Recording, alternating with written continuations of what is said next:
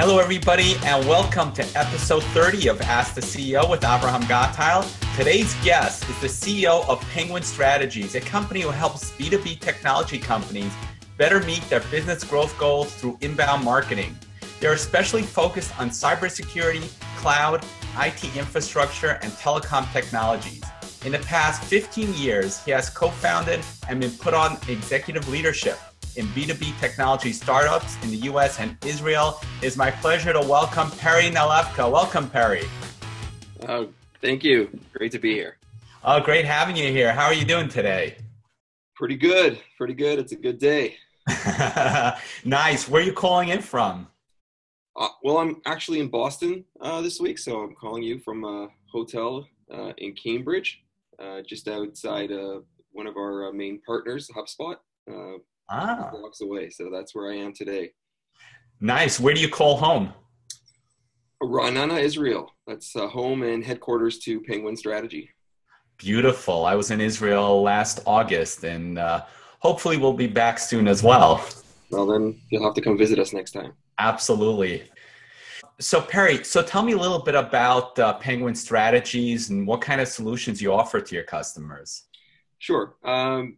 After spending the better part of the last 20 years in B2B tech, numerous roles from coding all the way through sales and marketing, I felt there was a need for a services company that could provide better marketing and sales support services to that market.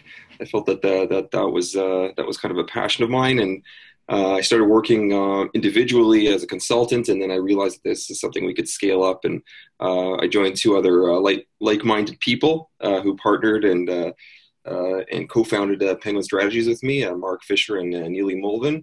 And we started this company almost 3.5 years ago, and it's I guess we were right because we've grown quite rapidly. Nice. So give me an idea of what kind of problems does your company help solve? So typically, when we started with what we typically see is companies, and this doesn't matter how big or small the company is that they've built a great technology.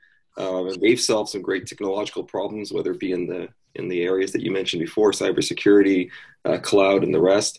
And then they have a problem on the scaling their marketing, mostly on the marketing side, getting out the right type of content, translating the geniuses that they have in their heads, and explaining that to the world, because not usually these people are fairly technical. Their messages are sometimes too technical to get out into the broader world, to the people making those business decisions, and they need help with that. And that's on a broad scale. And how do we do that from strategically, specifically, and in a scalable fashion is something that we help our customers do from a high level. I could actually relate to that because my industry is telecom. And I've seen so many businesses in this industry, and I know exactly what you're talking about, where people talk about benefits and features as opposed to pain points. Right. I think Seth Godin speaks about it a lot. It's marketing is more about telling the story. People want to understand the story. They want to connect, not with the company, with the people, and that's it's a challenge that we try to help fix. Or fill, and so that's kind of where we fit in. From a broader perspective, we need to provide more specific services than just this high level. So we have to break it down into content strategy, social media strategy, marketing automation, and email strategy, and then actually going ahead and sometimes that's the easy part because there's a lot of great thinkers out there, but then going out and executing that on a month-to-month basis, writing that content on a month-to-month basis, bringing the right designs, the visual aspect. So we've got a full design team and content development team, social media, and then the technical side, right? How do you get that out and onto your website and technically put that up there, integrated into your sales force, and make sure that marketing and sales are aligned. There's a lot of aspects there. I don't want to bore everybody with all the details, but that's kind of what my team does. Like I mentioned before, we launched the company in Israel, but the message seemed to resonate, and very quickly we started getting leads from U.S. based companies, and Today we've got offices in the Silicon Valley on the West Coast, here in Boston, and of course still in Israel. Very nice. So take me through an example. So let's say you have a telecom company that's looking to become a cloud provider and they're struggling with leads. How would you help this business? So at the beginning, what we want to understand together with our customer is, not only is who their target audience is. You said it in what you just said. A lot of times they're trying to reach service providers, cloud providers. Although that world is continuously changing. What is a carrier? What is a service provider? But identifying that is part of the work. But more specifically, who within those organizations are making the decisions around the technology that you're delivering.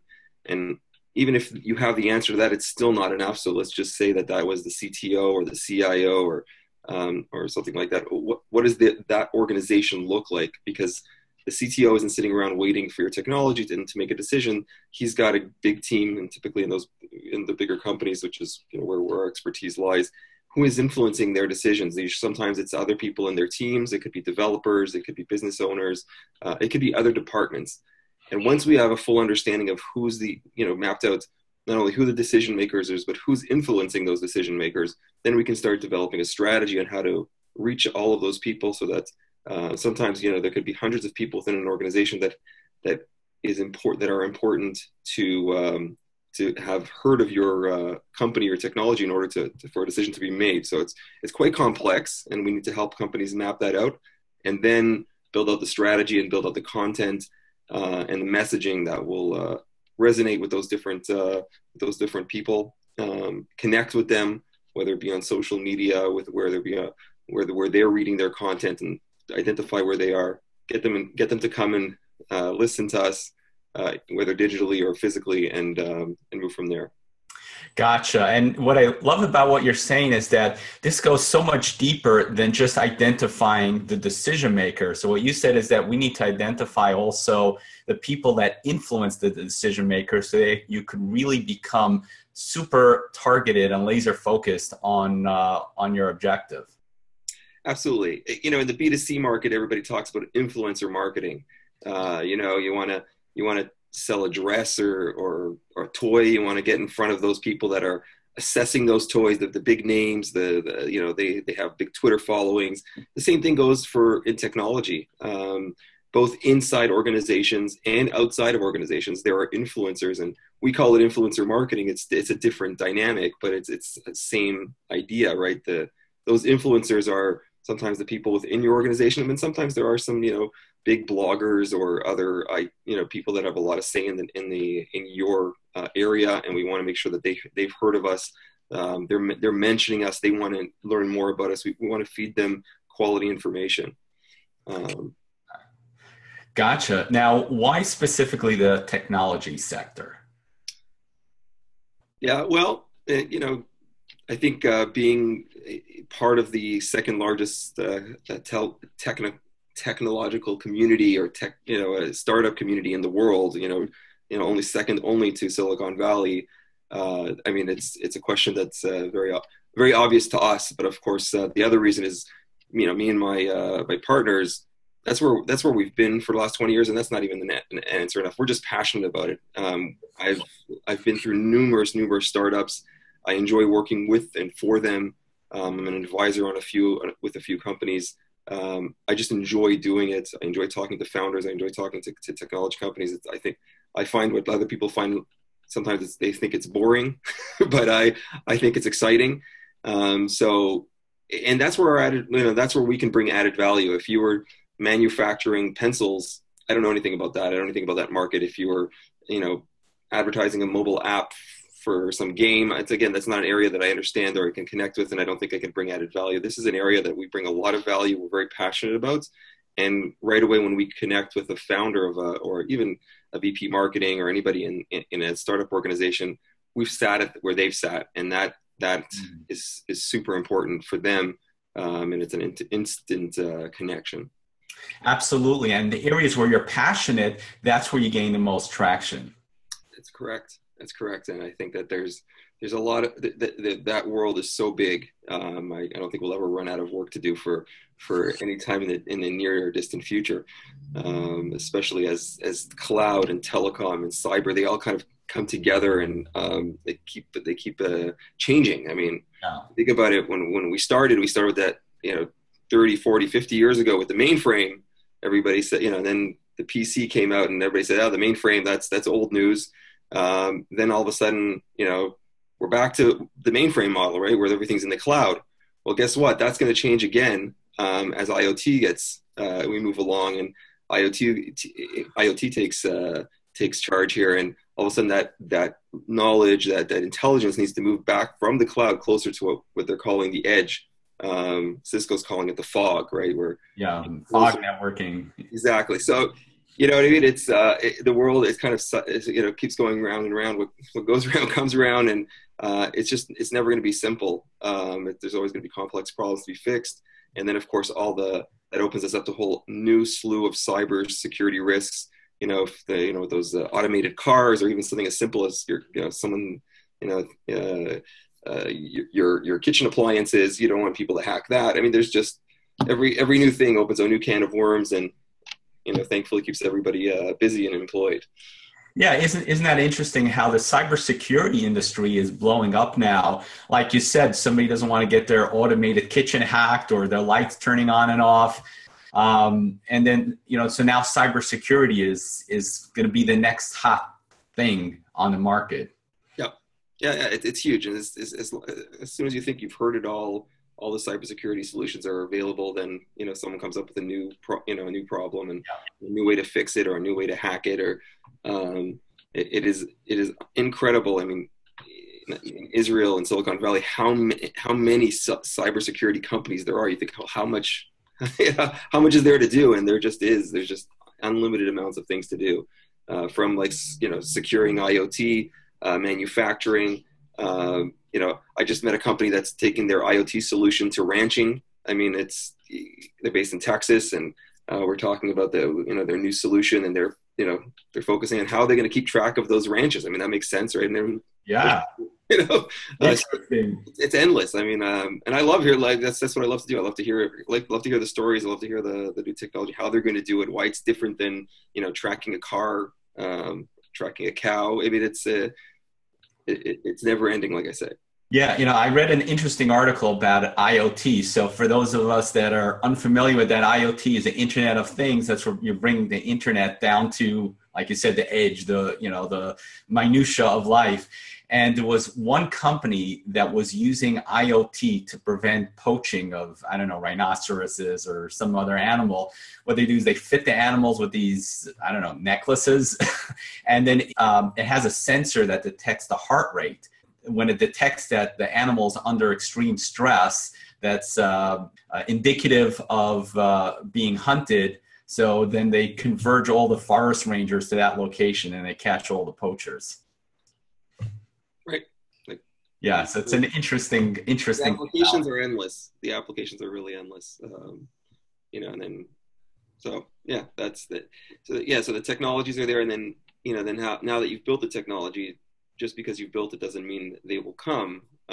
We need to figure better ways to get out there and generate leads and deals.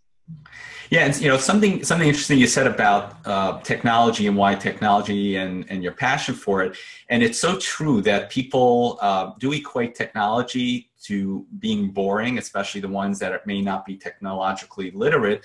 But I think it has more to do with the fact that people speak in buzzwords as opposed to bringing it down to earth. So, like, for example, we were just talking about applications of IoT, and it was very not boring. It was very relatable to the general public. It's when people talk about technology just in terms of nuts and bolts that it gets boring.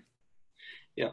And an interesting, so I keep finding it interesting that as I meet these companies, they don't realize, or what they're not doing is using technology, for example, for their marketing, right? And to change gears for a second, there's so much to be done in order to use technology to better to better market your products, and also to better use your budget. So today everything is measurable.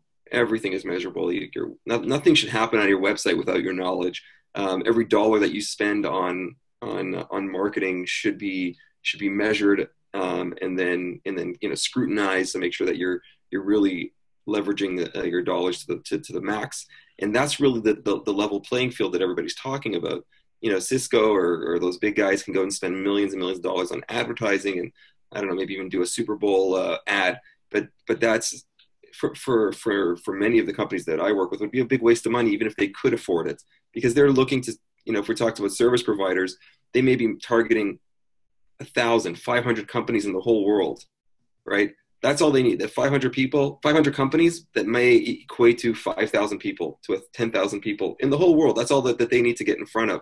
And if they could find, they can use technology to figure out how to get in front of those specific people rather than trying to get in front of a million people, which are not relevant. Just those 10,000 people. That's where using your smarts and technology and proper strategy really fits in. And that's kind of where we come in as well. Excellent. So who would be an ideal client for you? So really any company that's any technology company that's trying to sell into what I would call medium to large enterprises. That's the high level. Our favorite, the good fits are usually, what we call classic tech. You mentioned for cyber, cloud, IoT, infrastructure, marketing technologies. We're less into medical devices and those things, but so that's the one part. The second are companies, startups that have already gone to market or ready to go to market. So if you're still trying to figure out your product, it's not time to scale your marketing yet. When you're ready to scale your marketing, that's really a good fit for us. So that would give you an idea of the types of companies that are a good fit from us. And it doesn't have to be a startup. It doesn't have to be a company that just got their, what we call Series A. They just got investment. It can be larger companies. I mean, we've worked with companies like NetApp, which are huge technology companies. Nice Systems, if you've heard of. Yep. So those are fairly large companies that have, a lot of times they go to market with new products or they need help in certain areas, as well as a lot of smaller startups that you may never heard of. We have a lot of we actually got to work a little bit with Mobileye a few years ago when they were not as popular as they are today. So those are big examples, and then there's smaller ones that companies that you may not have heard of, like a company like SentinelOne, which is a very up and coming cybersecurity company. We've been working with them for over a year and a half, and I think recently just got it was $80 million of investment to scale out their marketing and sales organizations. So those are just some quick examples. Nice, and we'll keep that in mind. So Perry, tell me, how did you get started with all this? Quite by accident. Isn't that always the case? It is. I would, if someone would have asked me 4 or 5 years ago, you're gonna own and manage a marketing agency, and 4 to 5 years from now, I would have laughed. I mean, I'm a startup guy. I'll be in a startup. My last position was in 2011. I was VP Biz Dev and marketing of a startup that actually sold. It was a public startup, but we sold it to service providers. A mobile voice over IP, mobile PBX type solution, and probably very related to your industry. And when I left that company, I spent a lot of time building up networks and partnerships and leads through leveraging LinkedIn and social media. And because before I started that company, I really wasn't a sales guy. Didn't have a lot of connections, and LinkedIn was just coming in. I figured out a way to leverage that. So when I finished at that startup, I was tapped to help a few companies do the same thing for them. And I started doing consulting. As I was trying to figure out my next startup, I started it and failed at a couple of startups along the way, during 2011, 2012, but I kept getting these consulting business, to kind of keep myself afloat. And then I met Neely, who I mentioned before, and she had just come out of a startup, and she was telling me about content marketing. and how at their company, they build a content marketing machine basically that generated leads almost magically. And I started learning about that, and I said, you know what, that is something that some of my companies I'm consulting with might be interested in. While she was in between jobs, why don't you help me and consult with some of the companies I'm working with? And all of a sudden we had 10 customers. And I stopped working on one of my startups and started focusing on this. And like I said, Penguin, we decided, you know what, we need to start a company. And in fact, we looked at each other and said, okay, well, what are we going to call the company? Because we should call it something. And I said, I don't want to go through this whole long, so we gave ourselves a 24-hour time limit. We came up with a name, and website was up 24 hours later, and the rest is history, right? So, 6 months later, we decided to add, another co-founder because we were doing mostly content and social media consulting. We wanted to add marketing automation, and we partnered with HubSpot, and that actually just, we just took off from there. Beautiful. What were some of the ups and downs that you went through as you were building your business? Since at least from my management background I was very products focused, right? I was working for startups or selling a product. Once you build your product, technically your margins are very high. Services business is much different. So realizing that and learning that took a while. So, about a year into the business, like I said, we had a lot of customers. We had a few employees already. I think within our first year, we had 4 or 5 employees, and today we have 25. And what I was realizing is we're working harder and harder, but we're making less and less. So I had to figure out how to break that dynamic.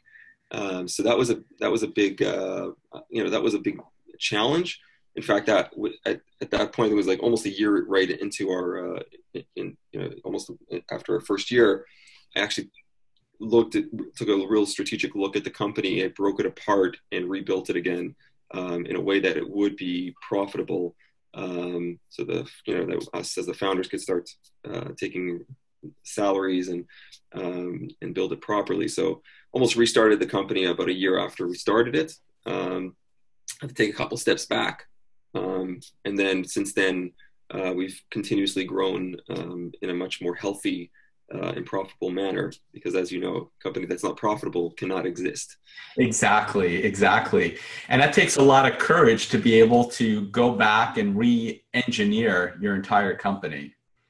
Yes. Yeah. And part of that was to make sure that we work with the right types of companies that we rebuilt our stories, so that we know who we are and what we're doing, what are the problems that we can fix, and we can coherently tell that story and make sure that the companies that we work with would be a good fit. So one of the big changes was that we were doing a lot of work for companies tactically, helping them fix here or there, maybe write a blog or do something very, very tactical. And those are very low margin, not, value added services, typically done by freelancers. And we needed to take it away from that. And we needed to get more involved in the strategic elements. We noticed that the companies that we did well with, they were happy, we were happy, they were profitable, were the companies where we were seen as an extension of their team, but also as a close advisor to them. So almost to the fact where, they basically open up the books and say, okay, help us figure out what we're going to do, rather than you go do this and don't ask us why, we just want you to do this. You're a vendor. So we moved into a more strategic partnership with our customers rather than being a vendor of them. Nice. Yeah, because being a vendor and doing tactical work, that's just a commodity. And what you provided them is something that they can't get anywhere else. Exactly. Great. Perry, what keeps you motivated every day? So it's a couple of things. It's changed slightly over time, but today what keeps me most motivated is my team. The fact that we've built something and we've got really 25 fantastic technology marketers. Really, I think one of the best teams, the best team I've ever worked with in my career, which has been more than 20 years, as I mentioned before. I enjoy working with every single one of them. which is something that I find invigorating and exciting, and it motivates me to make sure that we have a business to keep them going and grow and, and find more people and employ more people. So that's, I will not lie. There's an element of Zionism that goes into this. Every employer that I hire is another person that's going to be have work locally or in our Israeli office. I do obviously hire some U.S. people as needed. That's not, to help the business, you got to do what you got to do. That's a national pride. National pride. There you go. So there's that. I think that it's interesting that Israel's known for having the best technology. I don't think it has been known to have the best marketing people, and I think that we're trying to change that dynamic. We're seeing a lot of American companies come and work with us and say, okay, there's great technology in Israel. They must know how to do marketing, so it's a great brand as well. But also the people that we work, the companies that we work with, are just exciting to work with. I mean, they're at a fast pace. It's just very invigorating. I enjoy it. I enjoy everything. Beautiful. Gary Vaynerchuk always talks about how your company is built on your people. So it's such a beautiful thing to hear the way your people motivate you. What can I say? We've been very blessed, very fortunate to have built one of the best teams. I think best marketing agencies, best marketing teams in Israel. And I'm as I travel the U.S. and meet. I mean, I'm actually here for a HubSpot partner conference to meet with hundreds of other marketing agencies, and I feel that we're the best of them. We're up there at the top. In fact, we're one of in the top 2 percentile of HubSpot partners worldwide. I don't know if you're familiar, but HubSpot has over 2,500 partner agencies, and they rate them in different tiers, and we are in the top percentile of that process. And so I take a lot of pride in that, and I do not take credit for it. I take pride on it. I think that the team that I work with have just done a phenomenal job. Now that's awesome. But I'm just curious, are you originally from Israel, or you're from here? Well, neither. I'm originally from Canada. Close enough. An extension of the United States. Yeah. I moved to Israel, or immigrated to Israel when I was 16. So that was a long time ago with my family. So I'm definitely more Israeli than I am Canadian. So I've been there since I was 16. I did the mandatory army, and I did spend 4 years in New York with the startup, between 2002 and 2006. So I did get a good feeling of how the American systems work here, and it's. So, in most of my business, or most of my time when I'm traveling, it's usually to the U.S., although we have a growing European customer base, and I do get to Europe every once in a while as well.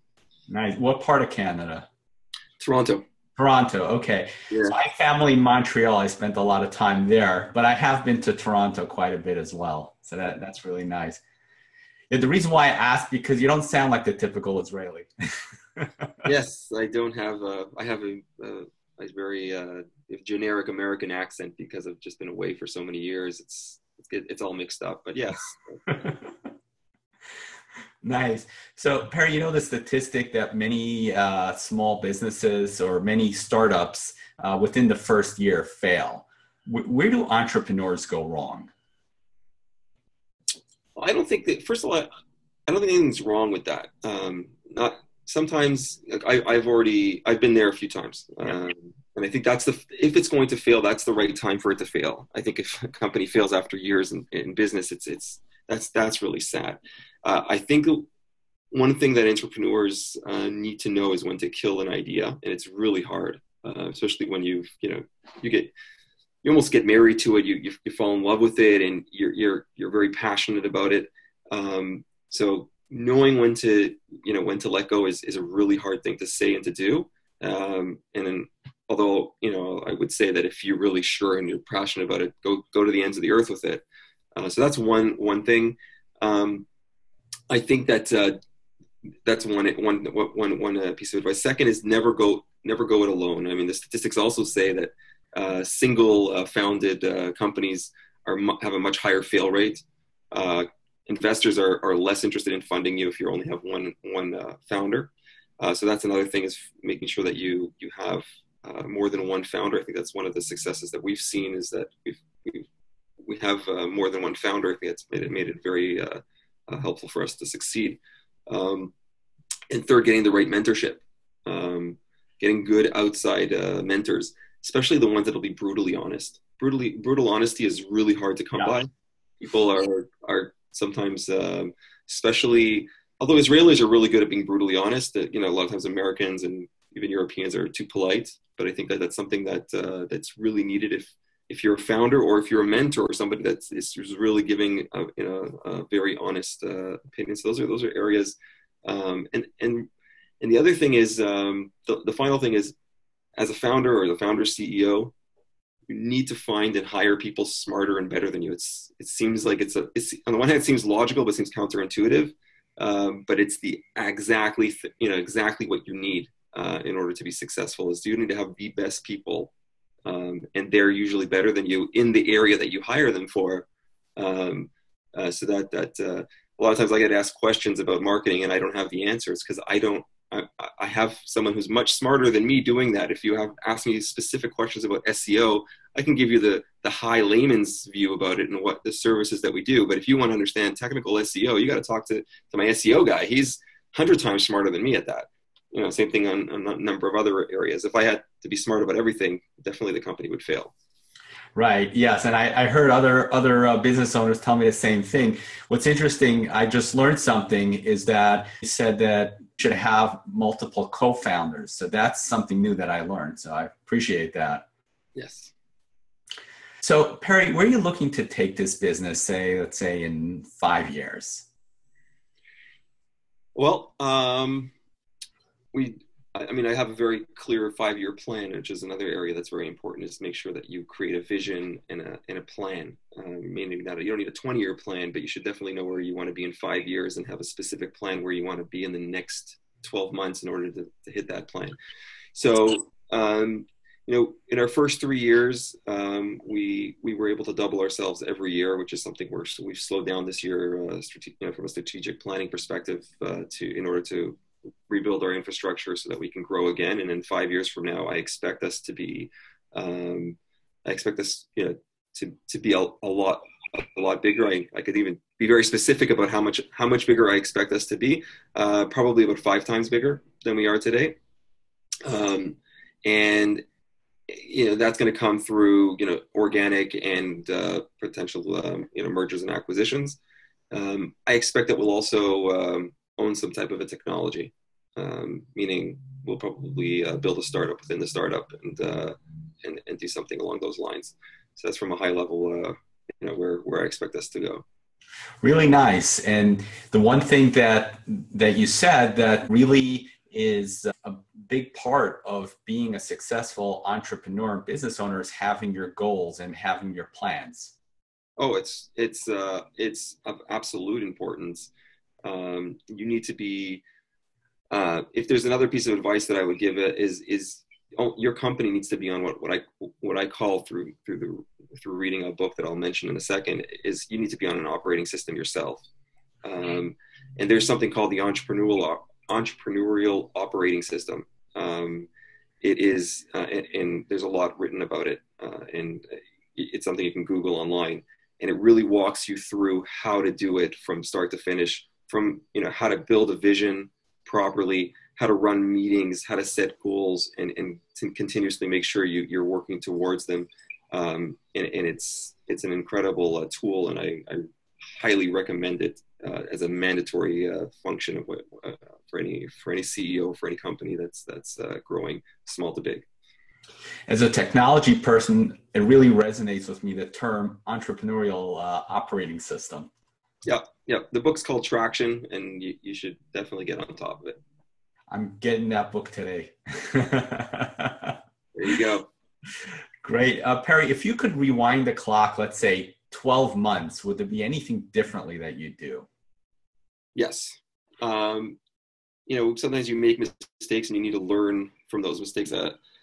We grew extremely rapidly for 3 years. So, and I got to just kind of reminding it, this is a services business. It's not a company that we got a bunch of millions of dollars of funding, ran out and hired people. We could only grow as fast as the business would feed us.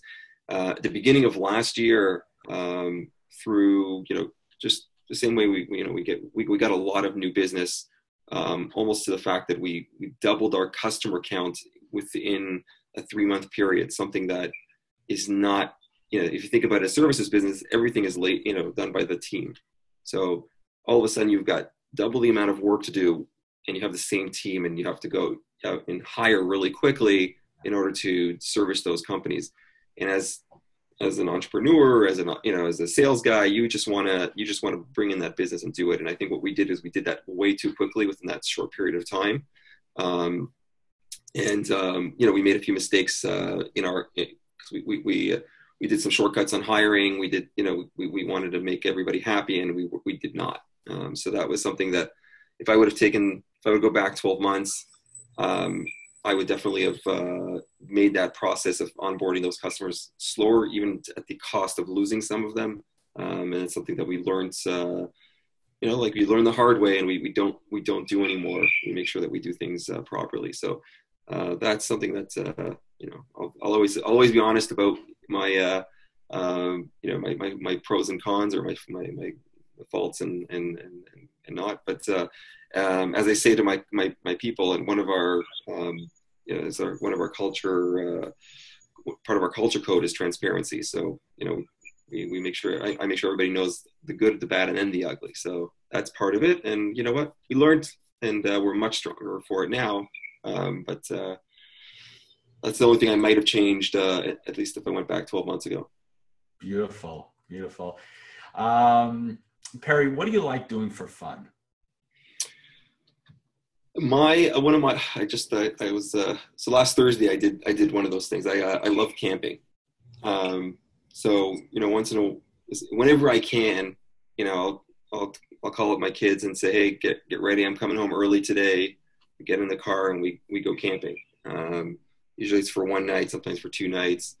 So that's my favorite thing to do is camping, hiking. I do some running. Those are the, right after this, and maybe if I have a few minutes, I think I have an hour. So my next meeting, I might go for a little run around especially when I go to new places. I love to do that. It's a great way to see the vicinity that you're in. I'm not big to go on tours and things like that, but that's kind of the things I like to do for fun. And I love reading, especially management books, as I'll always be recommending really good management books, like the one I just mentioned before. So that's another one.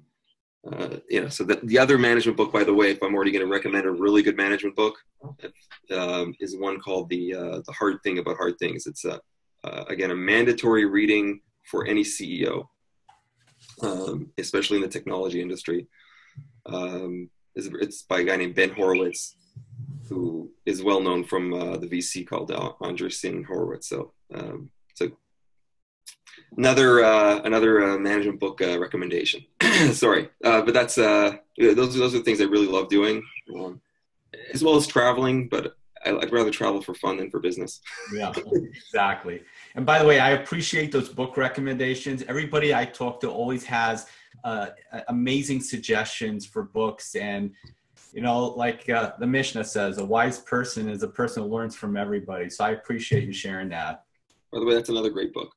Yes, exactly. And by the way, we have a lot in common. So next time I'm in Israel, we have to go on a hike together. Where we go? Where are you in? Are you in New Jersey? I'm in Muncie, New York. Okay. Well, I'll be in Teaneck this summer. So nice. We connect. Yes, I'll show you some of my favorite hiking parks. Well, we're coming. I'm coming, bring the family for a few weeks. Beautiful. From work and pleasure, and we're actually just debating where we're going to spend a week of fun. So it'll definitely be somewhere where we can do hiking. Beautiful. Perry, I know you're a busy guy. I'm going to let you go in just a minute. Just before we do, how do people connect with you? I'm still a huge fan of email. But LinkedIn LinkedIn and email are definitely the the places I connect mostly with. And then Twitter's a third. I mean, I've got a huge Twitter following. I do a lot of tweeting on technology and all the areas that I'm passionate about. So, over the years, I've built a huge Twitter and LinkedIn following. So, those are my main areas. But I would say, just connect with me on LinkedIn, send me a message. It's pretty easy to find me, and I always answer, and that's the best thing. That's a rare skill these days. It is. Because I feel for even if I get cold calls, I always answer, even if it's to say I'm not interested, because I know how people follow up because nobody's answering them. I prefer, like, as a sales guy, someone tell me that they're not interested, and I don't have to waste my time following up anymore. So I always try to be as courteous as I can in those same situations. That's really nice. It's an honorable trait. So we're going to get your LinkedIn information in the show notes so that people can pull it up and connect with you. Perfect. Great. Perry, are there any words of wisdom that you'd like to leave the audience with? As if the entire half hour we've spoken wasn't. I would say, it's really hard to find, I don't think it's really hard to find something that you're really, that you enjoy going to work every day. But if you can pursue it passionately, there's nothing like working at a place or, on something that's you're passionate about. It almost, it's like they say, it's not work anymore.